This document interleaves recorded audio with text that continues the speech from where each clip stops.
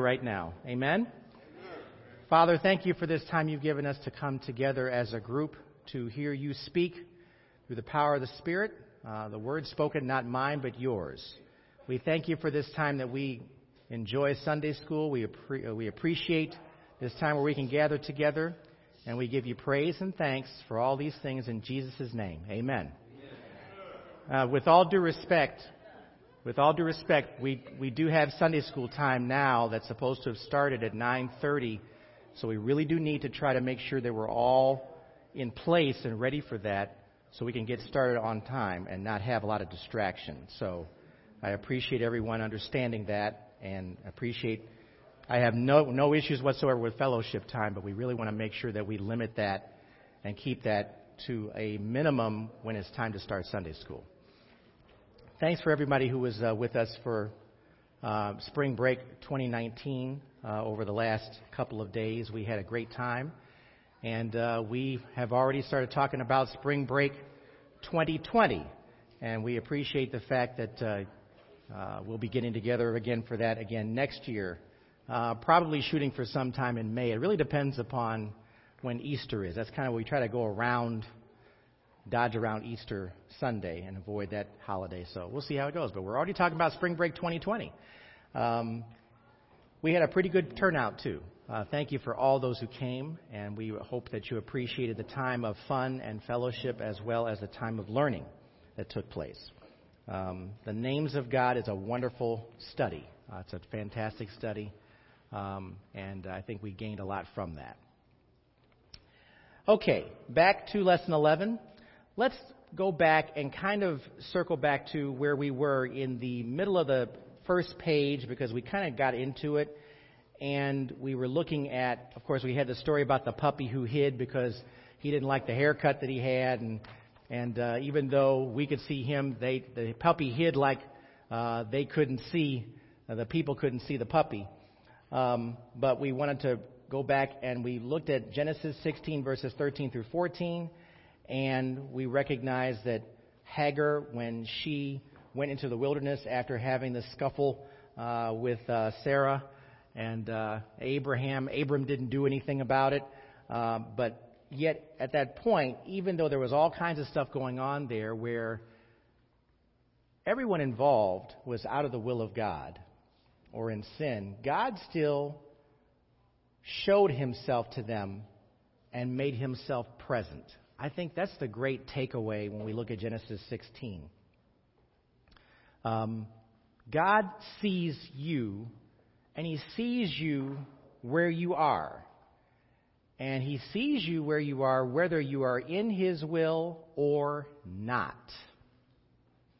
That's what we need to understand. And that's what Hagar recognized, too, with that encounter at the spring that she had with God. Hagar was told, you need to go back and fulfill your role as servant in that household rather than bickering and fighting and causing contention. And she recognized that God truly did indeed respond to her and saw her. And because of the fact that she was going to honor God, she would be the person responsible for Ishmael and the many nations that followed after him. So let's look at a couple things. First of all, let's go back and look at three things today that make us feel like God isn't there or can't see us, just as a pickup from where we were last time. The number one item on your handout you'll see in bold is shame. Shame. And we told you, I think last time we told you to circle the four action words the psalmist uses to ask God to remain with him, and then underline the same words in the next paragraph. And we saw that the action words the psalmist was using was about not hiding your face, don't turn away from your servant, do not leave me or abandon me. Those were the words that were key. When we feel like we're alone, we feel as though we are truly alone and abandoned. Amen?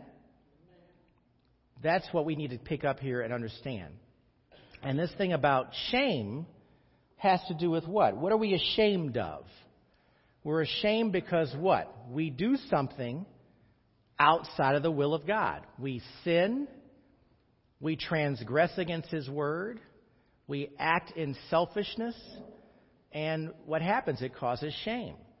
The very thing that you look at in God walking in the Garden of Eden, looking at Adam and Eve, what happened in Genesis 3:8? Let's do a refresher, and please go to Genesis chapter 3 and take a look at that.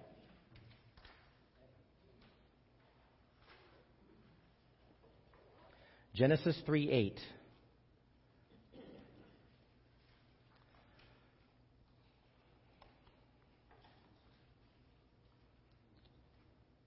Genesis 3:8.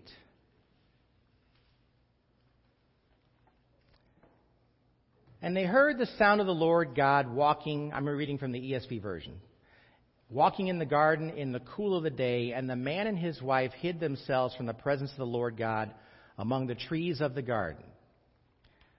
The man and the wife hid themselves. Well, they didn't have to hide themselves before, did they? They were way out in the open. But now you're hiding. Why were they hiding? They had sinned. And that sin had revealed something to them. Whereas before they were without sin, now the sin reveals something to us that we recognize as we move forward. And sin does what? It causes shame. Look at Genesis 3:10. Why did they hide according to Genesis 3:10? And he said, I heard the sound of you in the garden, and I was afraid because I was naked and I hid myself. Well, that's when God said, who told you you were naked? And understand something. This is what sin reveals. The state of sin does these things. Look exactly what he says again in verse 10. I was afraid. Sin creates this state in your life where before you were not fearful, but now you are. You're fearful of whatever can happen. In other words, you're fearful of punishment, you're fearful of God, you're fearful of repercussions, you're fearful of what the consequences might be. Whereas without sin, that was not an issue.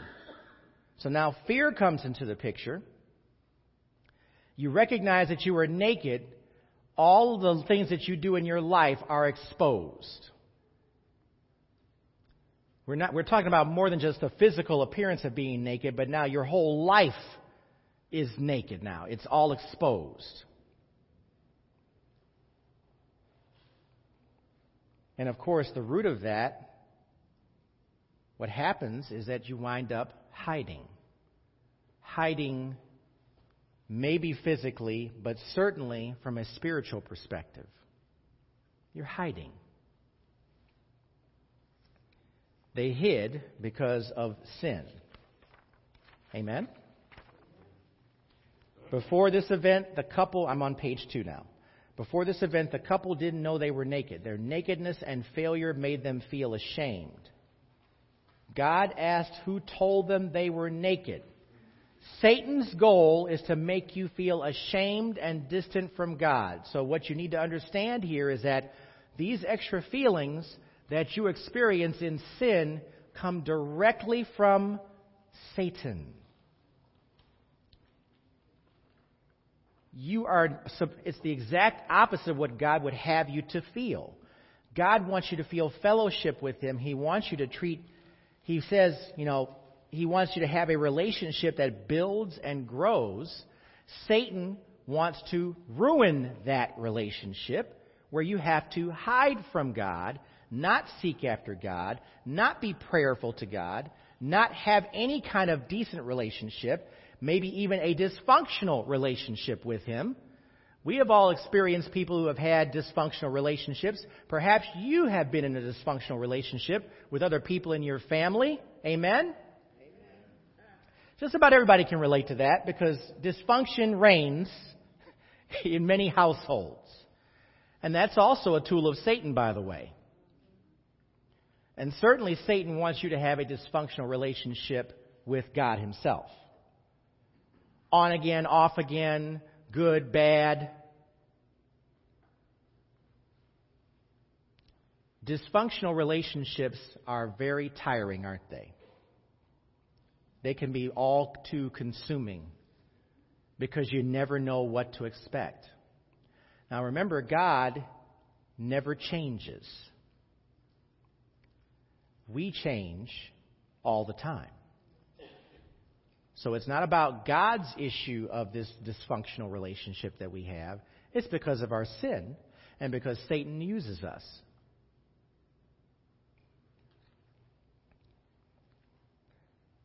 Satan's goal is to make you feel ashamed and distant from God. Satan will condemn you.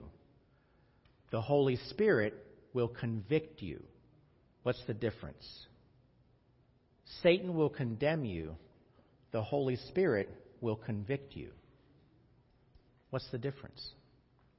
The Holy Spirit will give you a nudging as soon as you are in sin. Yep. It will leave you restored if you adhere to it. It'll restore you and show you the way out. Satan doesn't come for that. He just comes to steal, kill, and just destroy you right. Okay. Yeah. Anyone else to add to that? Say it again. Satan gives you no hope for redemption. You're too bad for God to Right. want to deal with. That's right. That's right. And yet the Holy Spirit does what? Reminds you that God does love you and gives you an opportunity to be restored with Him. If you all you do is say what? Lord, I'm sorry. One of the hardest things for some parents, including my dad, and this is not meant to be in any way, because I love my dad, and my dad knows the Lord now, and is living it up in Fort Lauderdale, Florida. Living it up. But one of the toughest things he had, he never said he was sorry. There's a lot of guys that fit into that category. Women too? Well, Mrs. Gaines is offering the women's point of view on that too. There are women that are also guilty of that as well too. I can only speak for what my mom didn't say much of anything, but my dad definitely didn't say I'm sorry. Yeah. That's the way they were raised. That's the way they understand things. So that's not meant to be a put down, but now we have an issue of the heart where if you genuinely did something wrong, how quickly are you going to fess up to it and own up to that? And that's what a lot of people who become to know the Lord have to understand too about that. Yes? Satan wants to push us to a conclusion. Yes. A result. And the Holy Spirit wants to push us to a resolution. Yes. But pride is such a huge problem. Yes, it is. We want to blame the other person. We want to look at them. Yes. Rather than at us. Mm-hmm. That's dysfunction, isn't it? Yeah. Yeah. And that's what Adam did. He blamed God and Eve. Yes, he did. And instead of saying, I did what I shouldn't have done. That's right. In Genesis chapter 16, between Abram, Sarah, and Hagar, there was all kinds of contention going back and forth in that discussion, which was what we had discussed yesterday. And yet through all of that, though, God still showed Himself, didn't He? Yes, go ahead. I'm sorry. I used to say to Paul before I met the Lord that I'm sorry you made me do that. Okay. Okay. Which would make me mad. Yeah, well, which would make okay, yes. Now we don't want to rekindle anything here. We just want to keep moving forward. We have to send y'all to the back somewhere. If you okay now, but that's an excellent point though that you just made. Typically, you wind up pointing fingers to everyone but yourself because Satan is very good at manipulation as well too. If you are inclined to be manipulative, then Satan will push the right buttons to help you be the ultimate manipulator. The ultimate manipulator. And it won't make many friends, right? How would you describe the difference between condemnation and conviction? We kind of said it. The difference between condemnation and conviction. Condemnation means there's nothing that you can really do about that, but conviction means there is an opportunity. There is a hope where you will reconcile. God wants us to reconcile with Him when we are in sin. Amen? He wants us to reconcile. The best way to understand that is as you grow and learn more about the Lord Jesus Christ, you learn more about His character, who He is, why He loves you, even though you might say, Lord, how can you love this? But yet He does. So a lot of this has a lot to do with what we discussed this weekend. The more you learn more about the character of God, who He is, what He means to you, what your role is in His kingdom, in the body of Christ, the more you learn about Him, the more you will understand that He just wants you. He doesn't want you with any conditions. All He wants is you. He died on the cross for us, for you personally, and didn't need to get your permission to do it. He just did it. The more you learn about Jesus Christ, the easier it will be for you in that understanding of that relationship for you to seek after Him and indeed reconcile with Him. And frankly, we have to reconcile with Him every day. Amen? Amen? We have to reconcile with God every day because of who we are in the flesh. Yes. This brings up a whole lot. Okay. And what the enemy wants us to do is look at the dirt on our robes. Absolutely. And what the Holy Spirit wants us to do is clean up the dirt on our robes.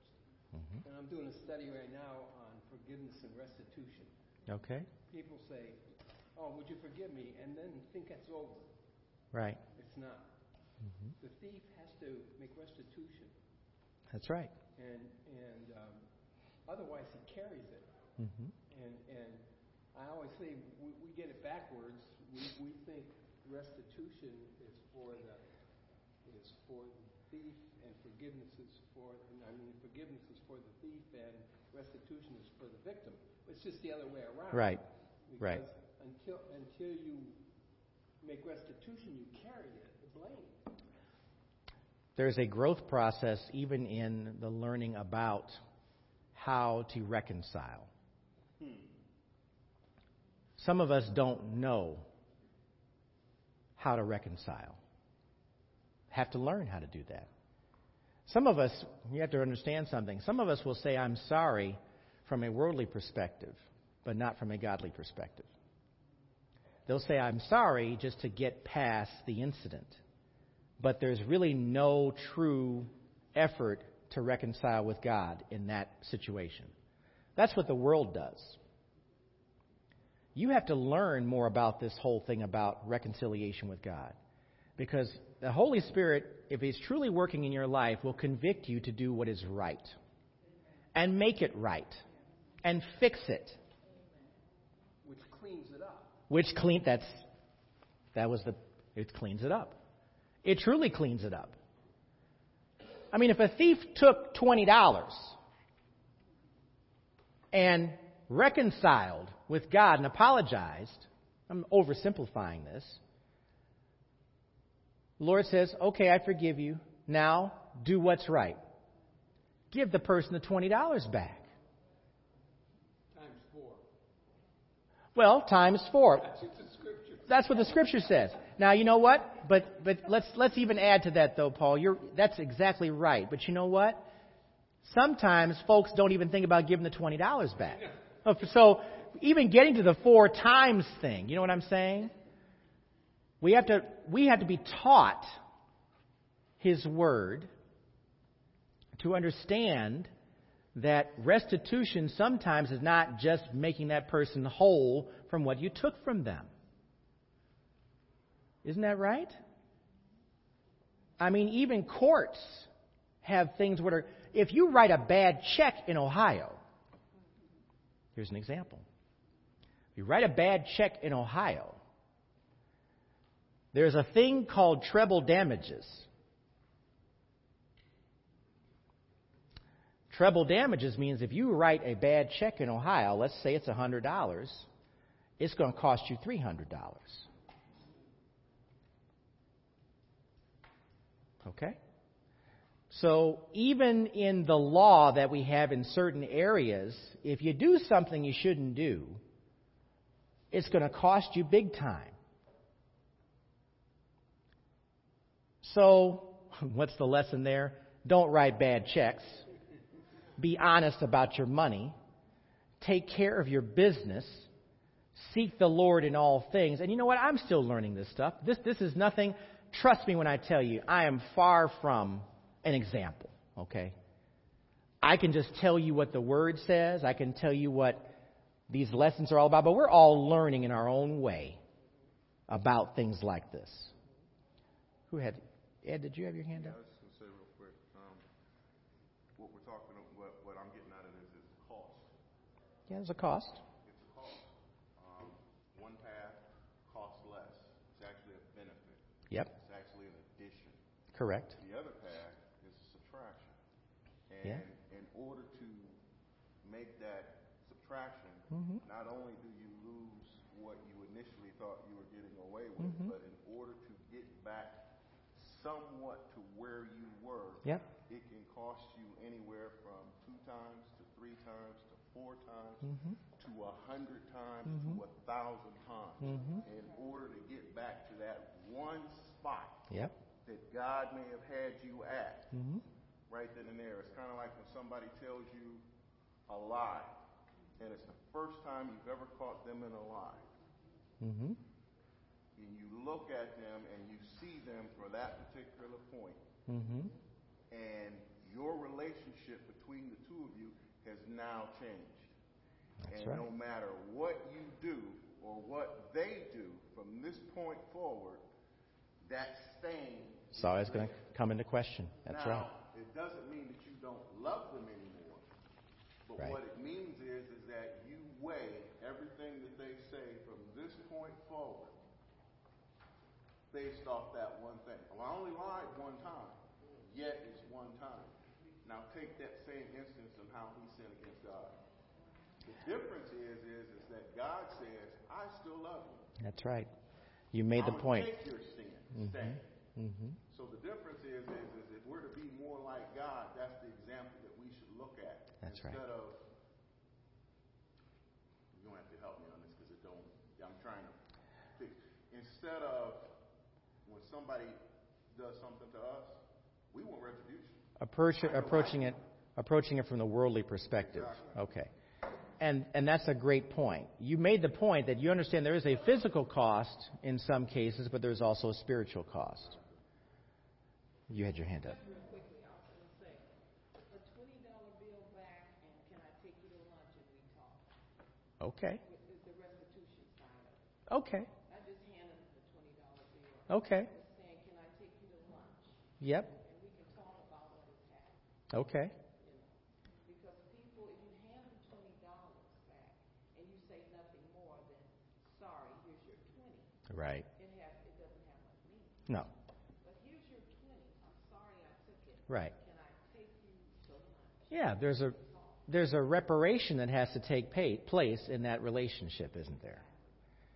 And sometimes that has to be the person who's been victimized to extend that olive branch to do that. Because what did Satan want you to do? Just never have any kind of communication with that person ever again.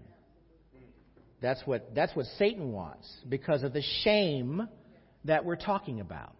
Yes. Just listening to all the different comments, it comes back to an issue of trust.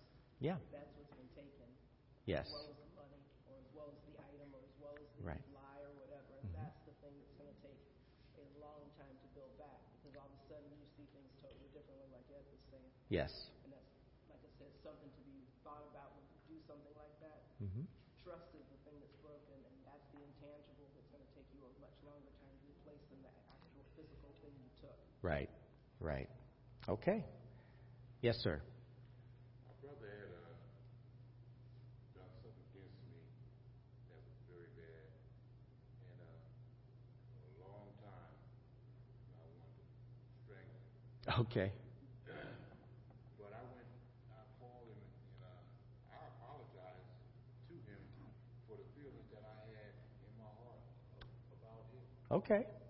Before I could get through with it, I didn't do it. I said, look, all I wanted you to do was just listen to what I said, and that's all. I just want to get this off my chest for how I was feeling towards you. Okay. That's good. Sometimes you recognize the Holy Spirit convicts you, even when someone does something wrong to you, on how you should respond. So this is excellent. These are all great reminders for all of us in this place we call earth and living, on how we're supposed to treat other people. You know, the whole theme that we should be having as disciples of Christ is what? To live in a Christ-like manner, no matter what happens to you, no matter what's going on. And recognizing these points that we're making here as well, too, when we're encountering other people. You know, a lot of people that you're talking to when you're discipling them experience shame. And so you have to have sensitivity to be able to deal with that very issue when you're having that communication with them. So not only are you learning about yourself, you're learning also how to talk to other people about Jesus Christ. Yes? Do shame, fear, and guilt go together? Yes. I think so. Absolutely. They're all, frankly, synonyms within the depths of what sin can do to you. Yeah. It's all in there, sure. Guilt, fear, and then guilt. Yes. That's exactly what Adam was saying. He knew he was guilty because he had gone against God's word. He knew that he was ashamed because that sin now put a whole new perspective on stuff that he didn't have before. And he was fearful of God because now we're talking about, I've just separated myself from him. He's holy, I'm not. And when you don't make it right with God, guess what? It's going to be that same thing over and over again until you figure it out. And God had to be the one to help Adam and Eve reconcile because they didn't know how until it was demonstrated to them through the slaying of the animal and the clothing aspect. Okay. Yes, I want to. Genesis in 2:16. Yep. It talks about the tree of life, which is essentially what we're talking about here. Yeah. Is that before sin was committed, there was no idea of what sin was That's right. because they had no knowledge. That's correct. They But now, give a lot of credit for the sin, but in all honesty, when you really sit down and think about it, he provided a path. And then he led them down the path and then let them commit the offense. The question that I've always asked myself is that had neither one of them made that choice, what would the outcome then have been? So it's not always, well, so-and-so made me do that. No, so-and-so didn't make you do that. So-and-so gave you an opportunity to make a choice. You chose to do what it is you decided to do, which resulted then in sin, which is part of what happened with Adam. Adam was saying, you know what? Well, that is what happened. If Yeah. you didn't do such and such and such, Right. This would not have happened. right. Well, that means then at that particular point in time, what you're looking at is well, I made the choice based off of what happened to me. It was a bad choice. Still you. That ain't got nothing to do with Satan. That ain't got nothing to do with God. That's got to do with you. Now, in order to correct that choice, you got to go ahead and make another decision on what it is that you need to do, which means you need to listen to the reconciliation portion of it, or what it is that God would have you to do, which then again is another path. But the tree of knowledge was the beginning of, when you go back to Genesis, it says, do not eat of this tree for blah, blah, blah, blah, blah, reason upon reason upon reason. Until they ate from the tree, they had no knowledge of what sin was. That's right. They never knew that they were naked. They never knew anything. So having said that, then they ate, then they knew. But what people don't understand, what comes, and basically what I got out of it is, what comes from knowledge is responsibility. And not just for you, for all of those that are around you. That's right. That was Adam's situation and also Eve's situation. That's what right. would have happened if Adam hadn't eaten from the apple? It was still his responsibility. Yeah. His job was to cover Eve. He didn't do that. That's right. He did. He just did it the wrong way. I'm going to assign you an official title. You're Brother Beecher Jr. because you went back to Genesis. Okay. All right, let's move on. It's a proximity thing. I'm sitting close. Yeah, that's part of it, yes. All right. Good discussion, everybody. Note, I'm at the part where it says MG on the handout on the top of page 2. Note this distinction is expressed by Jesus. Look at John 3:15 through 19. I have it in the King James Version on the handout. You can actually read from the handout. That whosoever believeth in him should not perish, but have eternal life. For God so loved the world that he gave his only begotten Son, that whosoever believeth in him should not perish, but have eternal life. For God sent not his Son into the world to condemn the world, but that the world through him might be saved. He that believeth on him is not condemned, but he that believeth not is condemned already, because he hath not believed in the name of the only begotten Son of God. And this is the condemnation, that light is come into the world, and men love darkness rather than light, because their deeds were evil. Now, we typically spend a lot of time with John 3:16. And by itself, John 3:16 does speak about what God will do. But we also need to look at the verses around John 3:16 and understand what the reason is for Jesus coming to earth which was the plan, by the way, from the beginning. From the beginning. Because of the fact that Adam and Eve trusted their own fleshly desires rather than being obedient to God. God knew well in advance that we would need to have a Savior. Amen? Amen? Now, some of y'all are comatose today. It must be the lack of coffee, or there wasn't enough to eat. I can't speak to that, but John 3:15 through 19 gives you a very clear indication as to why Jesus did what he did. We like darkness. To summarize it, we like sin. Fleshliness leads us to do sinful things. We are condemned before God because of this sin. And there's nothing that we can do about it except for the sacrifice of Jesus Christ on the cross for us. As long as we believe in him. Did you see what it says here? Those who don't believe are already condemned. You know why? Because you already were in sin. You're already separated from God. You don't have a reconciliation path, as Ed was talking about, unless you just believe in the Lord Jesus Christ. It's a very clear statement. And because we're condemned, we don't have that path, but it's the Holy Spirit, through the power of Jesus Christ, that convicts us to not just get saved, but continually seek the Lord when we do mess up. And we mess up a lot. Amen? We mess up a lot. Shame does not come from God.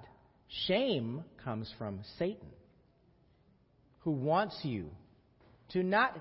Look, if Satan is making an effort to destroy you, He doesn't want you to live a life of happiness in Christ. Is that a fair statement? He wants to disrupt your spiritual life. He wants you to live in constant dysfunction. Constant dysfunction. Before we became believers in Christ, where were we? We were condemned. We were condemned. You might be going through your life thinking everything is cool, everything is easy breezy, everything is happy, but things really weren't. You knew something was missing in your life.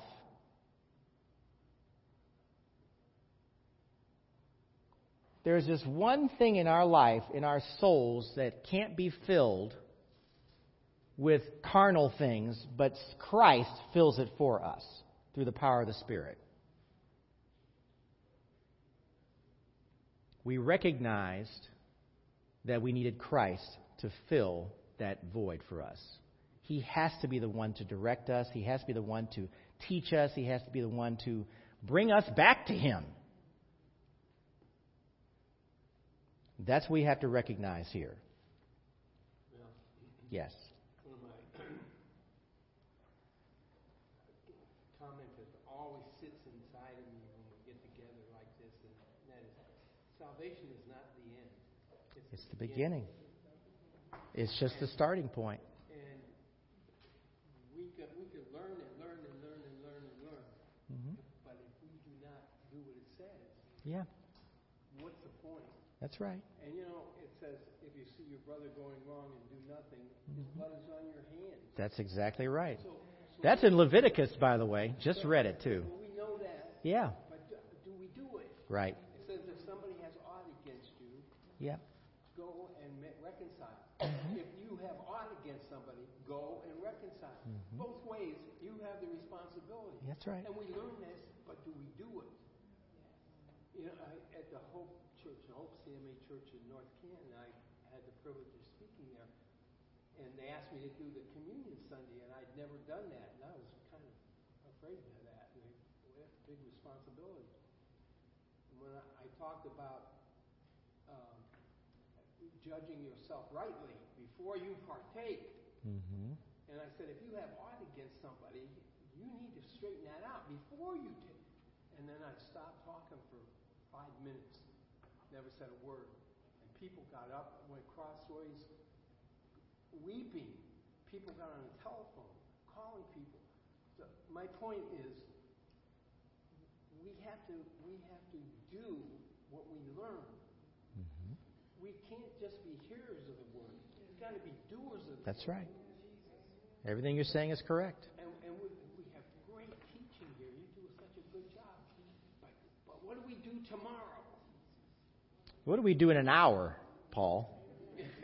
You're talking about tomorrow. Tomorrow. Yeah. We talk about lying. Okay? Yeah, that's right. I'll tell you what. When the Lord says to you, "Hey, you just lied to that person," they called and said, "Is my will ready?" I said, "Oh yeah. I just haven't printed it out yet." Why? Okay, I had to call that person and say, "I got to ask you to forgive me." They said, "Why?" I said, "I lied to you." Okay. You do that a few times, you quit lying. Yeah, that's right. Well, this is an ongoing learning process for all of us about really truly being obedient to God's Word. That's something that we have to understand, that the Holy Spirit is patient because He loves us without condition. That's the hardest thing for a lot of people to understand. He loves us unconditionally because He knows we mess up all the time. Constant. But thankfully that He loves us in that way that gives us the ability, because we understand this love, that we desire to learn more about who He is.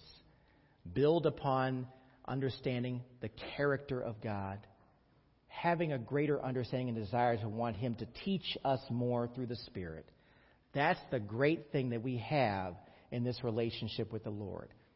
And He will take your dysfunction, but hopefully, if you are patient with Him as He teaches you, you will learn to be less dysfunctional. Yes, go ahead. And I was going to add what Mr. Berger said. It's not good enough to just not do. Yeah, But sometimes, I think the other piece of that is people don't know what that looks like. they don't know what it looks like. So we Yeah, should be coming alongside of people that's right. and being vulnerable enough to say, I either have this issue or I can help you navigate this. That's or, right. Maybe it's a coworker and she's just bad with her budget. That's and right. Her husband has been upset because she keeps blowing the budget out. That's right. She keeps, come alongside and say, girl, let's get together and look at this budget or whatnot. Yeah, Sometimes people just don't know what they don't know what to do. It's a husband that just doesn't know Right. what it looks like to That's right. be the leader of the house and what that looks like trickling down because sometimes I'm the man, Yeah, I know. Yeah, the bravado thing. Yep. maybe it's the wife. Don't Right. know that she's undermining by picking that baby up. Oh, daddy didn't mean that. But Yep. yeah, daddy did mean that. And Yes, willing to come alongside of somebody. absolutely. And help them and show them what that looks like. That's right. That's what discipleship is all about. You learn from your personal experiences, you can share with other people how to fix things, make things right. And you have the power of Christ in your life to help with that. All right, we're going to stop here because that's a good stopping point. We got through about a page and a half, not even a page and a half, but the lesson today is what? We learn about what Satan does to us to keep us from having a healthy fellowship with the Lord. And we need to trust that God knows exactly what He's doing in our lives and take that instruction and take that guidance from Him through the power of the Spirit. Amen? Amen. Father, thank you for this time you've given us to come together as a group. We thank you for how the Holy Spirit speaks to us and teaches us. We just thank you, Lord, for how you convict us. Help us to know where we need to make changes. Help us to know where we need to reconcile with others. Help us to understand that your word gives us the guidance and the guidelines to help make those things work. Lord, we just have to trust you. We have to trust you in those things. We have to trust you